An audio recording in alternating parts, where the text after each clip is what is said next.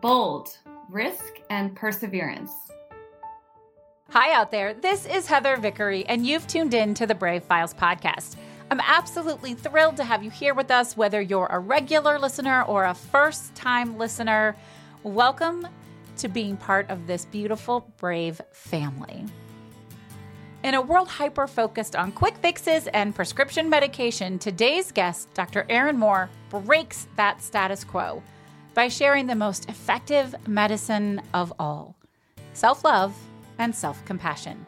While Erin is a naturopathic doctor, she is also an expert and a coach on helping you love yourself. Self-love and self-compassion are the cornerstones of healing ourselves, our communities, and the world at large. And Erin is simply stumbling awkwardly through fear and failure.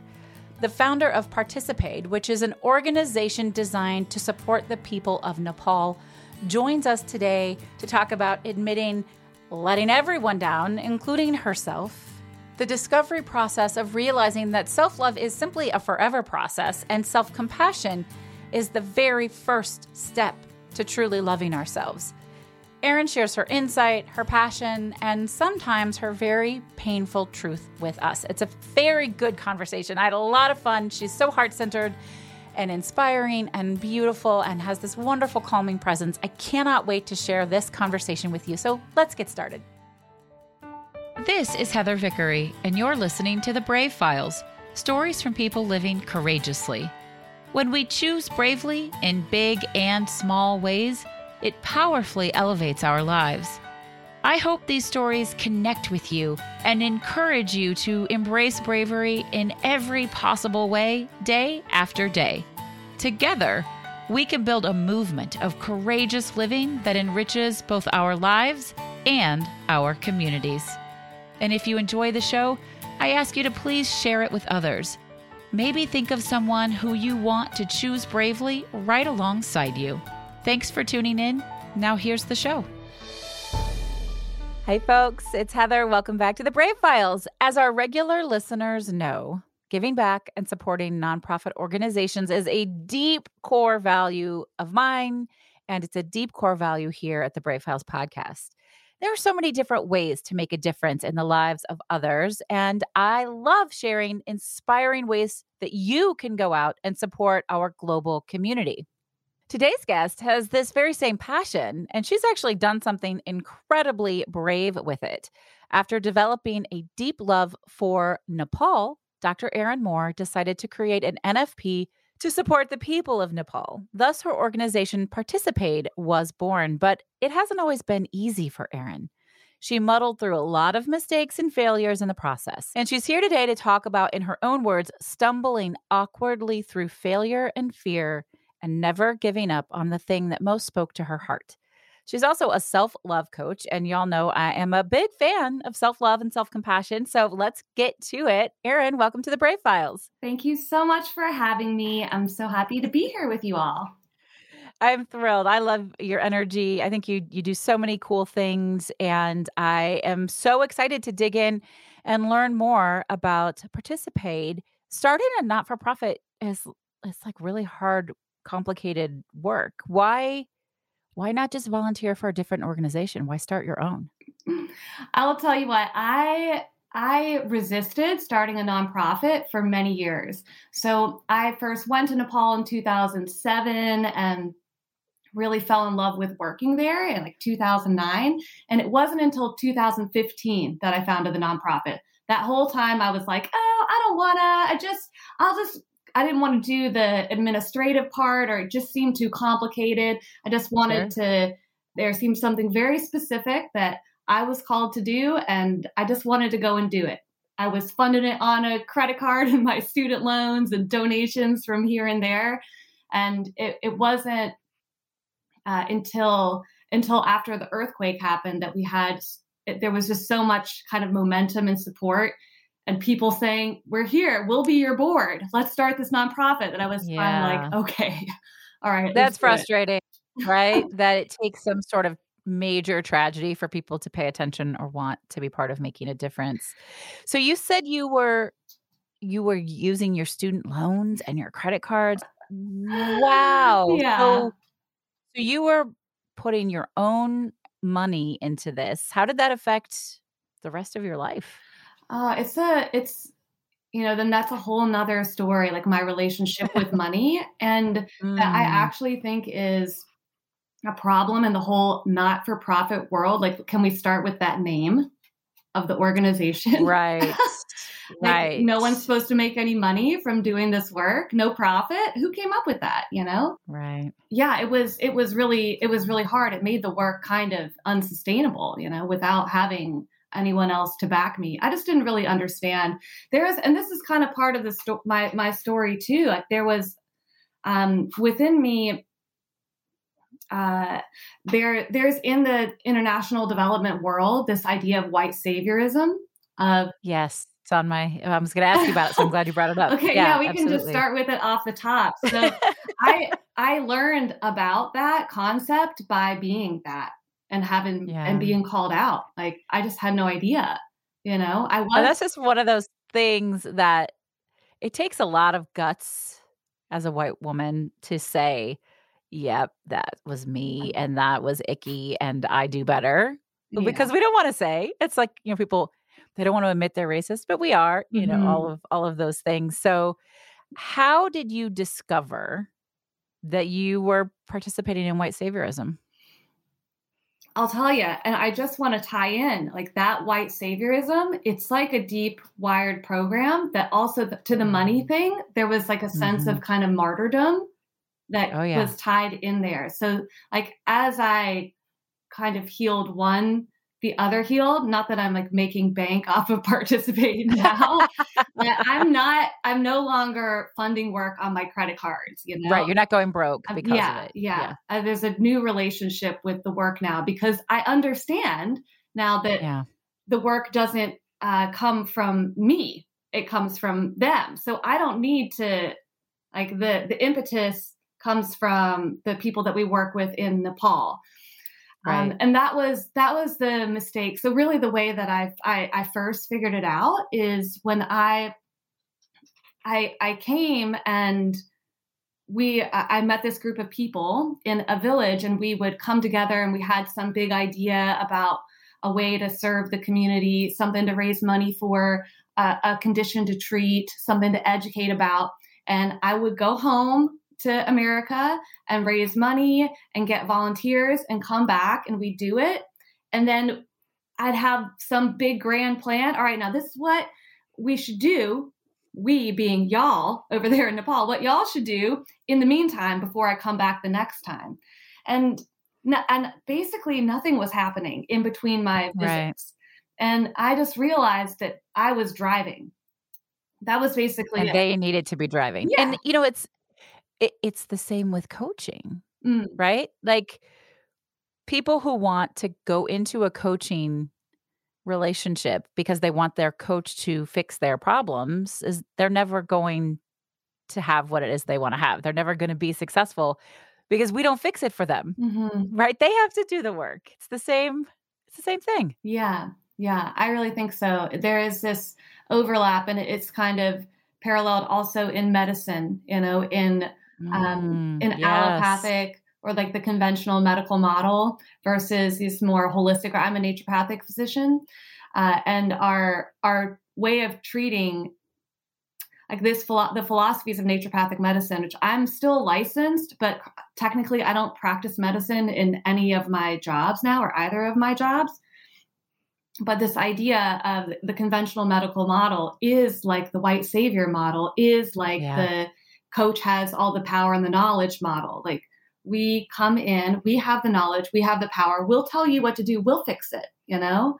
Yeah. And the naturopathic model, and now what we're doing with Participate is the participatory development, like Yeah. grassroots bottom up model. And with this more facilitative style of coaching, it's like, okay, actually the client, the beneficiary, the patient has everything they need, and our job is to facilitate, guide, Yes.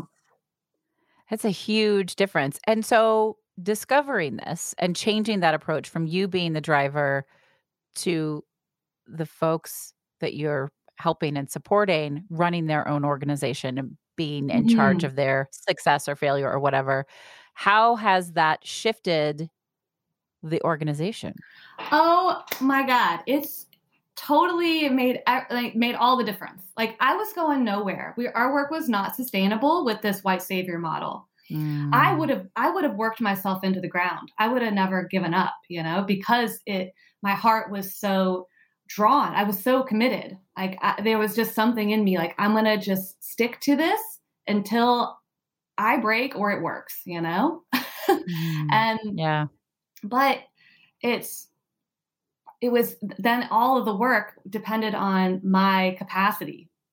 And once which is limited. We all have limited capacity. Totally. Yeah. And and it was cool. And people from the outside who maybe aren't seasoned, who weren't ready to criticize me for being a white savior, were ready to praise me for doing good work, And then once we really shifted, once that became clear to me and like, okay, this isn't going to work when I'm driving, and like how I started to look for other models of development, because people go to school for this, people go to school for development, and I didn't choose that route. I was just like, I found this place and I just knew that it was like a soul kind of calling, or I don't know. I just knew I had to be there. I took all sorts of risks to be able to work there in whatever capacity I could, dropped out of school. So take us moved. back. Oh, wow. Why Nepal? I mean, it's an amazing, beautiful country with wonderful, beautiful people, but that is everywhere. So what about Nepal most spoke to you? I'm actually, it's very hard to describe. So when I first came to Nepal, I traveled by bus from India to Nepal, like in the night. So I woke up, like I went to bed in India and I woke up like in the middle of the night after we had crossed the border. And I just felt so good. I was like, we must be in Nepal now. The first time I had never been there before, but I just like felt like I was in a different place. Wow. And then there was just, my very first trip there, I described Nepal as like medicinal for me. There's something with me in the mountains too. Like mountains are very good for my nervous system. Like if I can look at a mountain, then I'm going to be in a better mental, emotional state. And so the mountains, of course, like they're all the mountains. That's an amazing thing to intuitively know. Mm-hmm. I love that. Well, I learned that from being in Nepal, So, and come to find out later, like, I'm not sure how much I believe in past lives and things like that. Oh, I do. Okay. It's like, I like to rank my beliefs on a percentage scale. I believe in past lives, like 70% or something, I mean, I just believe anything's possible. Yeah. I believe in science enough to know that I don't know the truth. Mm-hmm. I don't know all the things, and anything is freaking possible. Mm-hmm. It's also why I'm agnostic and not atheist, because I know enough to know that I don't know. Yeah, shouldn't plant your flag strongly in the atheist territory. Yeah, I feel similarly. Anything is possible, right? But I've worked with astrologers that have told me that I've had in past lives I've been a Nepali monk, and I was just like, yes, that's one of the reasons I kind of believe in past lives, just because somebody told me that and it felt true. But who knows? So I don't know why Nepal, but I just it was just a feeling. It was really a feeling that I felt in my heart when I came to this place. I felt like I was at home, which is bizarre. I love that. I think that's so important for everybody to find for themselves. There's so much bravery in whatever it is that speaks to your heart, being awake and aware enough to recognize, oh, this is the thing that connects to my heart, and then doing something with that, whatever it is. If it's starting a nonprofit in Nepal, or writing a book, or walking across country, I've known people who've done that, or getting a divorce, or crafting or knitting or whatever, right? Like whatever it Yeah. is, if it really speaks to your heart and you bravely lean into that, the world is better for it.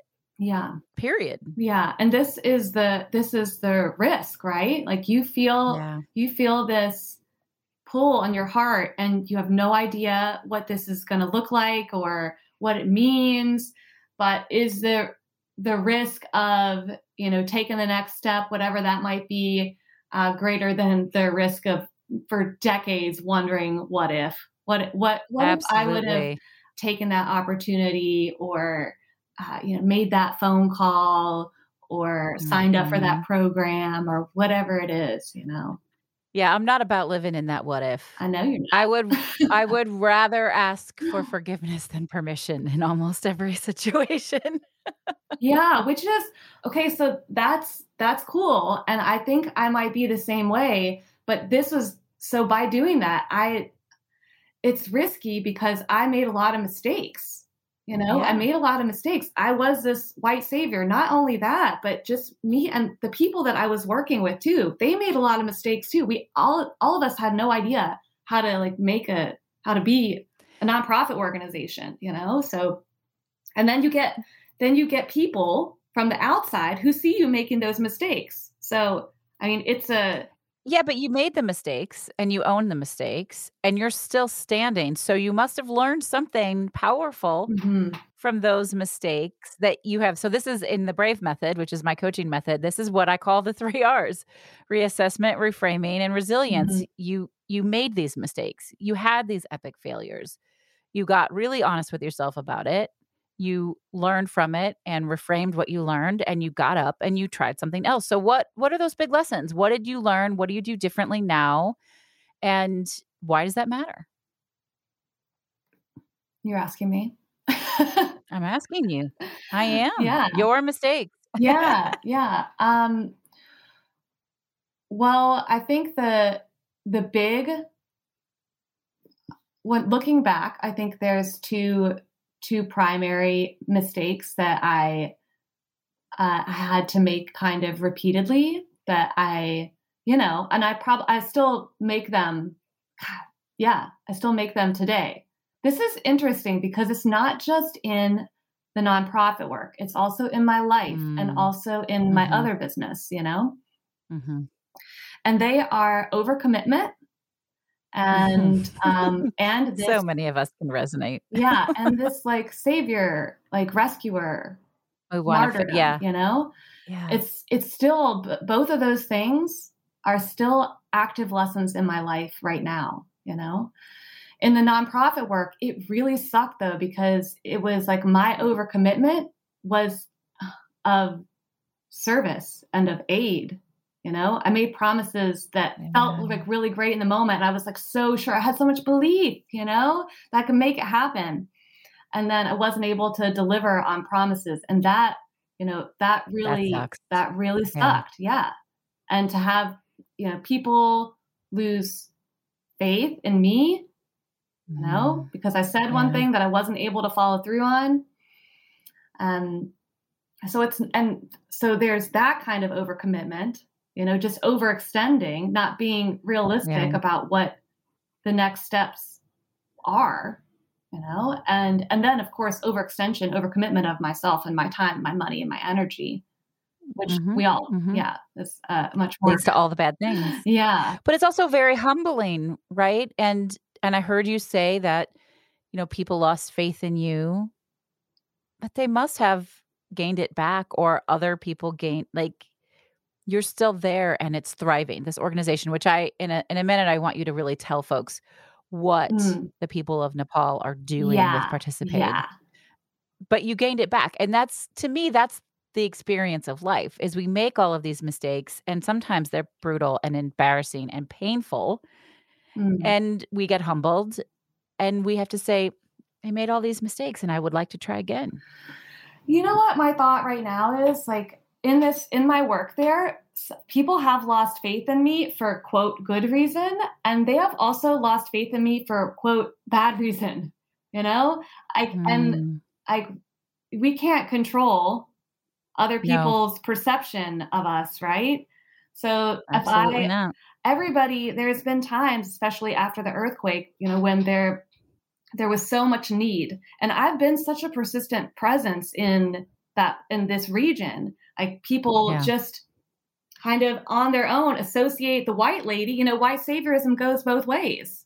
Like with, Sure it does. she's got the Sure. money, she's got the aid, she's going to help me, but I can't, that's not my job, So Mm-mm. when Mm-mm. when like I have had really painful experiences of people losing faith in me because I couldn't give them some kind of aid or something like that, when it was never something I had promised them and something I had never Right. committed to. It's just their expectation, that I would be the one to rescue them in some way. That's been a really rocky road, and I think that, one of my 3 words was perseverance. Yeah. Like just sticking it out, because through all these hard times and just trusting that it was, like I wasn't going to do it perfectly, but that this was going to work out in the end, and that I'm doing my best, always. That's all we can do. Yeah. And sometimes our best isn't enough, but we learn from that and then we try again. That's it. Mm-hmm. And it's so brave. I mean, the opposite of that is to not try at all. It's not Yeah. to be afraid. It's to not do anything. Mm-hmm. So tell us about the organization. Okay. Specifically. So y'all, now I heard you got kind of the background story of me being the leader, me driving. And our work has always been in kind of focused in healthcare, except for after the earthquake, we kind of got more broad and did disaster relief because of my own background experience. So we're focused in healthcare. And one thing that we did in our early days was these health camps. In Nepal, in the rural areas, people don't have doctors. Like there just aren't doctors there. There's no like highly trained healthcare professionals. There are health workers there. So the way they receive healthcare is through these temporary like kind of camp models. So we participated in that, and instead of giving medicines that needed to be refilled, because that's what was happening. Docs would come in, and they say, "Oh, here we are," to save you, and then they leave, and everyone's screwed again. Yeah, here's this bottle. It needs to be refilled in 30 days. So I don't know. Hopefully somebody comes back within 30 days. Yeah. So as a naturopathic doctor, I'm like, look at all these plants around here. This is medicine, And of course, this was part of Nepal's tradition a long time ago, but in their history, it has largely been lost with the infiltration of Western medicine. So we use plant medicine at these medical camps, their own plants, and like taught them what it was. Of course, they knew it. They all know what these plants are. So we'd say, if you get benefit from this, it's behind your uncle's house. This is how you make a tea from it. And I love that. Yeah. And they just love that too. It felt so much better for us to give medicine that was of their land and they could easily like take ownership of and refill on their own if they wanted to, They also loved it. And basically what happened is word kind of spread. Like in this time when I'm like trying to figure out how to not be a savior, people are like in other communities are like, we want you to come teach us this. We want this in our community. That's it. You teach it and then they can share it. Then they can teach it. So all you have to do is teach it to one person who can then teach it to everyone else. Well, really what you need is partner organizations. So that's true. Yeah. So that was really a missing link. And it was just part of the process too. Like from the very beginning, I was like this group of people that I worked with, helped them to form an organization of their own. But we didn't know the methods of participatory development or how to collect the people's voice or how to really engage people and change. Right. And I live in Oregon, so like I can't, and I'm American, I might've been Nepali in another life, but I'm American in this one. So what's happening now is we've partnered with enough people and built enough, like over the years, we've been doing this for a decade now, over the years, built enough interest in this work that we are now working on the Nepali People's Natural Medicine Initiative, which is basically to develop this as a model that can be replicated in villages across the nation. And if this happens, when this happens, I'll tell you why I say when and not if. When this happens, then this will change the whole healthcare landscape of Nepal to be more localized, to be more resilient, for the Nepali people to have more access and ownership to health. Because it's right in their backyard. I literally have chills. Yeah. We all need that. Yeah. Everyone needs that. Yeah. It's amazing. Yeah, so cool. Honestly, once we kick it off in Nepal, maybe bring it back here to America. But the reason I say when is because by the grace of whoever, whatever, it's our partnerships. Like we are partnered with people over there that have been working for the last 30 years in models just like this to develop a model for the national government that then can be replicated across the nation. Like there's our in-country director is just a gem. He's just renowned for his work all over the world, but specifically in Nepal. Of course, he's Nepali, but he's worked with the Nepali government to in a burn prevention program. You know, it's because Nepali women, they cook on stoves. There's lots of stoves on the ground. There's a lot of burns. So he developed this burn prevention plan that started in one community and is now being spread across the whole country. Same thing with the child-friendly districts, which is basically protection of children from abuse and the dangers of village life. And so he's partnered now with UNICEF, just started in one place, and now it's happening all over the country. Both of these with participation from the government. And so we're like, okay, he's paved the way twice. And now he's got this project, which has so much more kind of excitement behind it than burns and the child-friendly plan, the ones that have come between it, I think because of COVID and people COVID over there, it was so well treated with Ayurvedic medicine, which is the Nepali plant medicine. That's amazing. Yeah. So people are just bring it, they Ayurveda and natural medicine is really making a comeback in Nepal. So yeah, that's incredible to think about that they managed their COVID outbreak well. Yeah. Because of this plant medicine skill. Yeah. Yeah. They treated it. They have both Western and Ayurvedic hospitals in Nepal. And it is reported. I haven't had my hands on the data, but it has been reported to me that at the Ayurvedic hospital, there were no COVID deaths. Wow. Yeah. I mean, so now you would want to know, of course, how many people were actually there and there's more information, but still, especially in a country where access to healthcare is limited anyway, and we know across the world, death rates were so much higher in low-income communities, things like that, you would imagine that has to be really significant. That's incredible. Yeah. So it's just gone from this, now that the more I release the reins. So now I'm a facilitator of a facilitator of a facilitator, I'm in the back seat. I'm the caboose. And it's your baby. Yeah. But it's not your quote unquote work to do.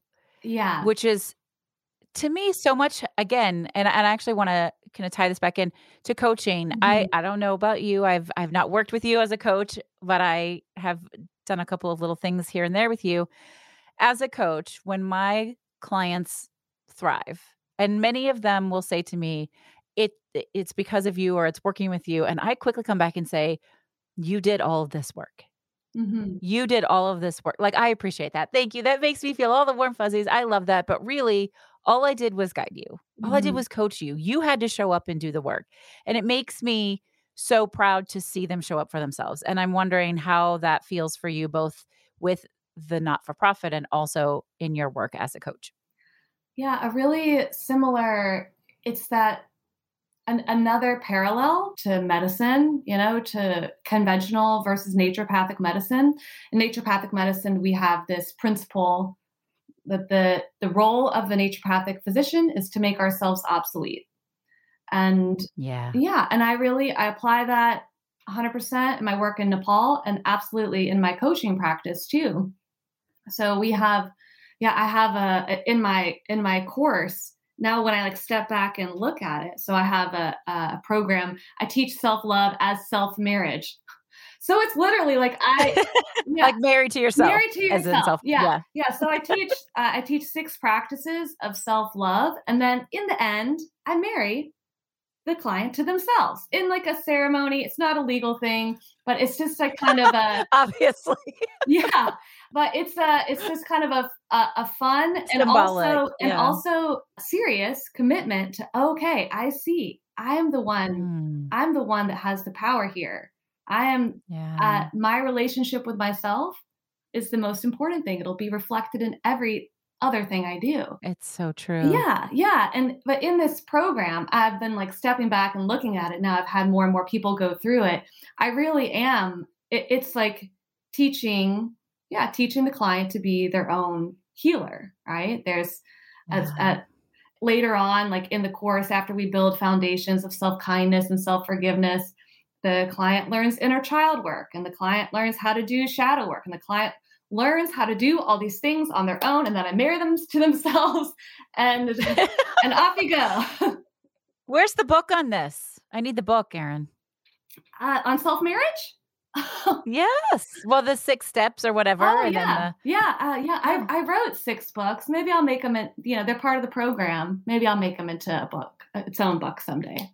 Oh yeah, let's talk about that. That's a great. I mean, obviously, folks, you should check out Erin and what she's doing, and if this speaks to you, join this course. But I really think it would be an incredible book, just a resource to. We remind ourselves. I am a big fan of personal and professional development books, and I highlight and I make notes and I go back and they help me be a better version of me, or at least learn what I want to learn more about. Right now, I'm reading Breath. Have you read? I haven't read it, but I am aware. Fascinating stuff, and your stuff feels very much like that. So, can you quickly tell us what does it mean to be a self-love coach, and how is, if at all, that different from self-compassion? So self-love, what it means to be a self-love coach. So I've actually been thinking about this because that's what, I don't know, in the marketing world, it's recommended. You got to come up with something. Yeah. Or it's recommended that we have a more specific kind of client that we help or whatever. I haven't done that. Actually might. I've been thinking about narrowing down more, but basically, I teach the thing that I really hone in on is just what I said. This, if you're trying to change your relationship with your partner, with food, with alcohol, with cigarettes, the way that I've done all that, and the way that I teach my clients to do that is through their relationship with themselves. And so I just teach this self relationship, really teach people how to conceptualize what does it mean to be kind to yourself? What does that look like? How do you forgive yourself? How do you support your own expression? How do you communicate with yourself? Really kind of getting in there in the circus, in the inner world, and helping clients to establish themselves as captain, So self-love, I kind of just for my own, this is my own definition or how I conceptualize it. I think that self-love is really just a process, a forever process of getting to know yourself better and accept what you find, again and again. You know, and you accept. Oh, but there's more to know, and there's more to accept. Getting to know yourself better and accept what you know. Yeah, and maybe that's my quote of the interview. Okay, cool. And because I think it applies to everything you've talked about. getting to know yourself, getting to know what you need, getting to know what's available to you, and then accepting what you know and taking action on that. Yeah, and taking action, and because there is a third part of that, and I usually say, like, and honoring that. You accept it, then this is who Mm, you are now. So the act of love is to honor that. Like, what can yeah, what action can you take from there that would be an act of love and truly honoring who you are, I love that. who you've Mm, come to know yourself to be. So I think of self-love as just that. Yeah. And then as self-love is that whole like process. And I yeah. teach, so this is why the self-marriage, it really helped me because I'm like I want steps and, Yeah. I want something more clear. It's such like a fuzzy concept. So self-marriage, it really just helped me because I married myself actually, and I was married to myself in a festival, this like cute little ceremony in a teepee. And as I I became love that. yeah. And as I came to conceptualize it, just breaking it down into these practices, that's on like the Mhm. self marriage. So the practices are self kindness, self forgiveness, self expression, self protection, self honesty, and self trust. Mm, And I teach them in that order. And those are like the skills of a self married person, that's just how I teach it. And all this to get back to your question of is how is it different from self-compassion? And I would say that self-compassion is the foundation of self-love. mm. And That's basically, what I'm hearing. yeah, I teach self-kindness. And I think that it's pretty synonymous Yeah. with self-compassion. And that's the first practice and where we all have to start in order to really commit to this practice Yeah. for our lives. I mean, Kristen Neff's work changed my life. Mm-hmm. Like, completely her self-compassion work completely changed my life, and Yeah. I catch myself now I'll crack myself up, finding myself giving myself compassion in a moment. I'll be frustrated, or I'll experience something, or I'll get mad, or Mm-hmm. I'll spout off, and then I go, "Well, of course that made you upset. Like, you felt afraid, or you were worried about your kid, or, whatever. It's okay." And then I, like, pat myself. "It's okay, Heather. You can" Mhm. My Mhm. kids look at me like I'm crazy, but I love that. Mhm. And I think you should put it together as a book. Yeah. I cannot encourage you to do that enough. I love it. So many wonderful things to celebrate, so many lessons, so many opportunities. How do you like to celebrate? I These days, my fave ways to celebrate are dancing. I have Mm, so lucky to have like a little dance community here. So like women that I dance nice. with, and I've really taken to bubble baths. Oh, I'm a big I've fan. never been a bubble bath person in my life, but we just moved recently and our new house has this epic bubble bath. So I was like, I got to figure this out. I got to do the bubble bath thing. And it has been awesome. I think that's actually a really great question because typically, or in earlier phases of my life, the go-to answer is drinking. Cut a drink and Ah, celebration. So that's another yeah. a question I think about a lot and talk with clients a lot about is like how a drink, a cocktail going out is so often like the go-to celebration. So Sure. if you're sober or like not trying to like not lean on a substance, what are other ways to celebrate? So many ways. And Mhm. that's one of my favorite things. This is one of my favorite segments of this show. Every week we get some unique, unusual way to celebrate, and there are overlaps, of Mhm. course, but I love that. And water for me is is your mountain, I think. Mm. Water for me is a grounding source. So if I'm near a lake or an ocean or my bathtub, Mhm. I feel settled. And I took my 4 daughters on a cruise in January of 2019. It was the last solo 4-person or vacation with 4 of them we've been able to take. And my 8-year-old was, what, 6 at the time. And just as the giant cruise ship was pulling away, and we're standing at the edge and we're watching land go away, and she grabs my hand and she looks up at me and she says, "Mama, if anyone is ever feeling sad or angry or frustrated, all they have to do is look at the water. Oh, And I was like, I love that. I love that she knows that about herself and that it's mountains for you. And those are ways to bring in celebration. And it's so important.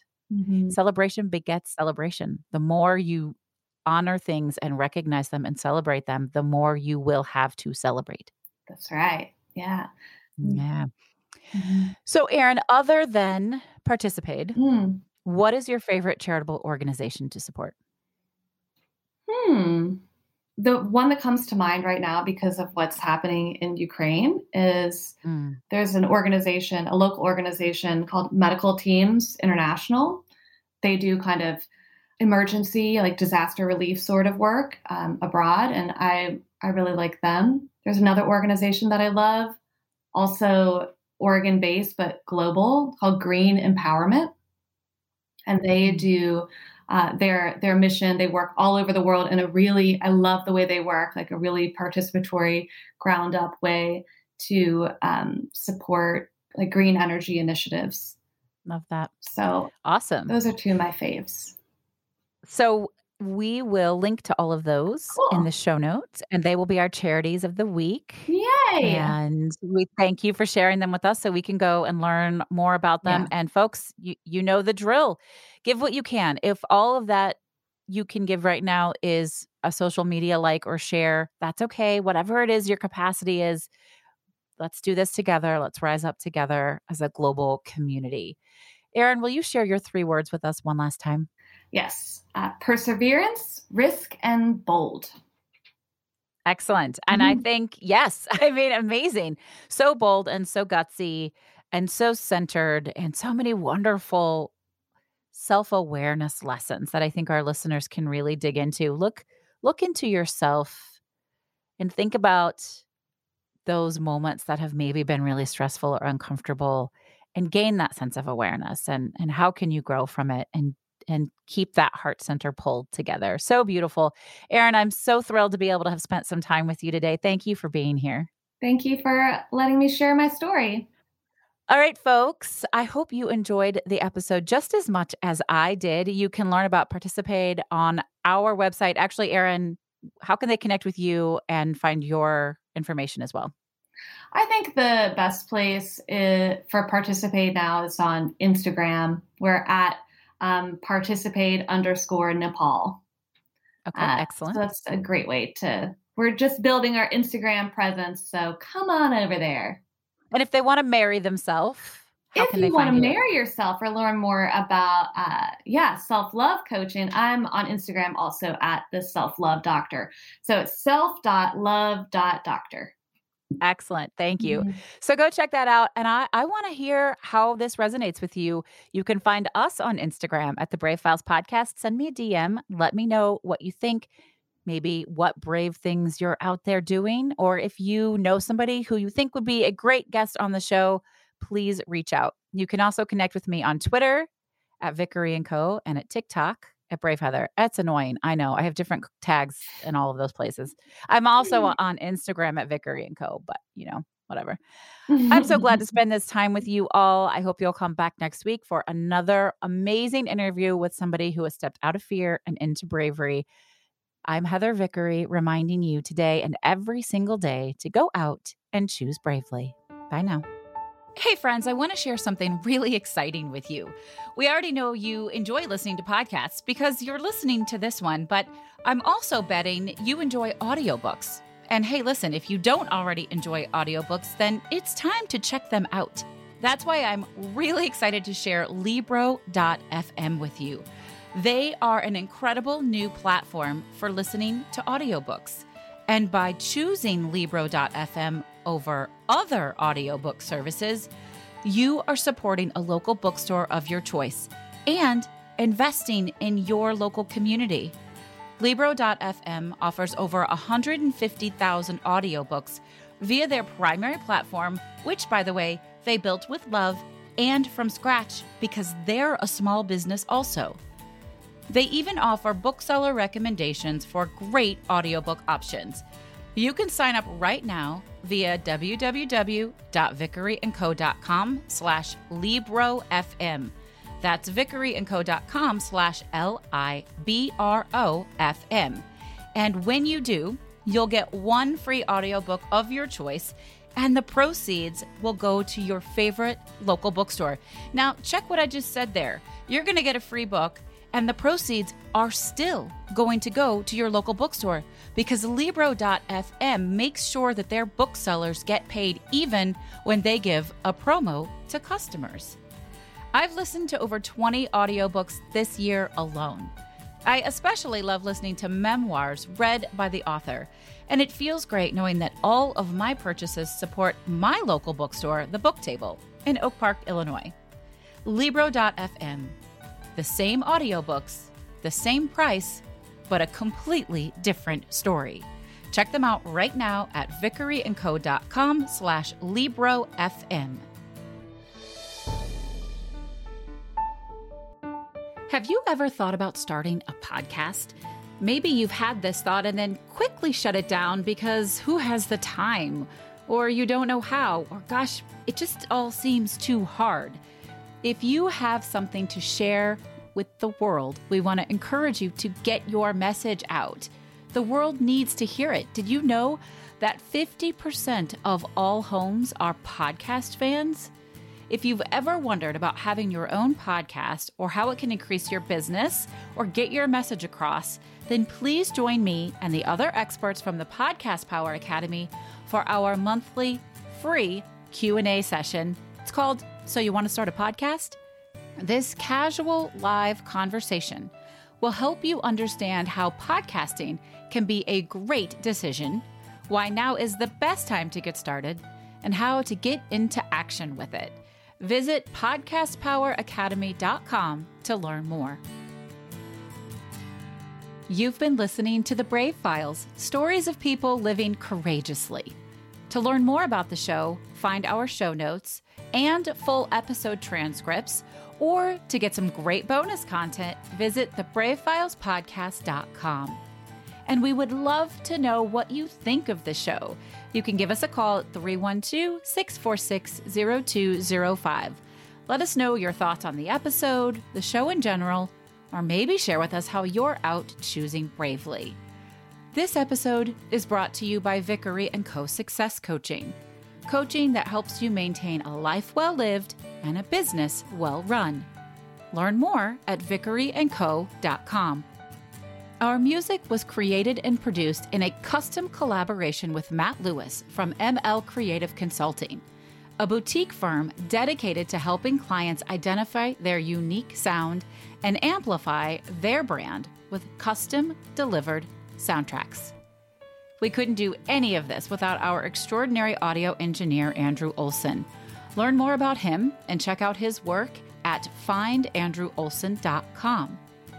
And special thanks to everyone on Team Brave, from our producers, associate producers, copy editors, writers, and support team. Special thanks to Molly, Mary, Kim, Sabra, and Sabrina. I'm your host and executive producer, Heather Vickery. Thanks for tuning in, and we'll talk to you next week.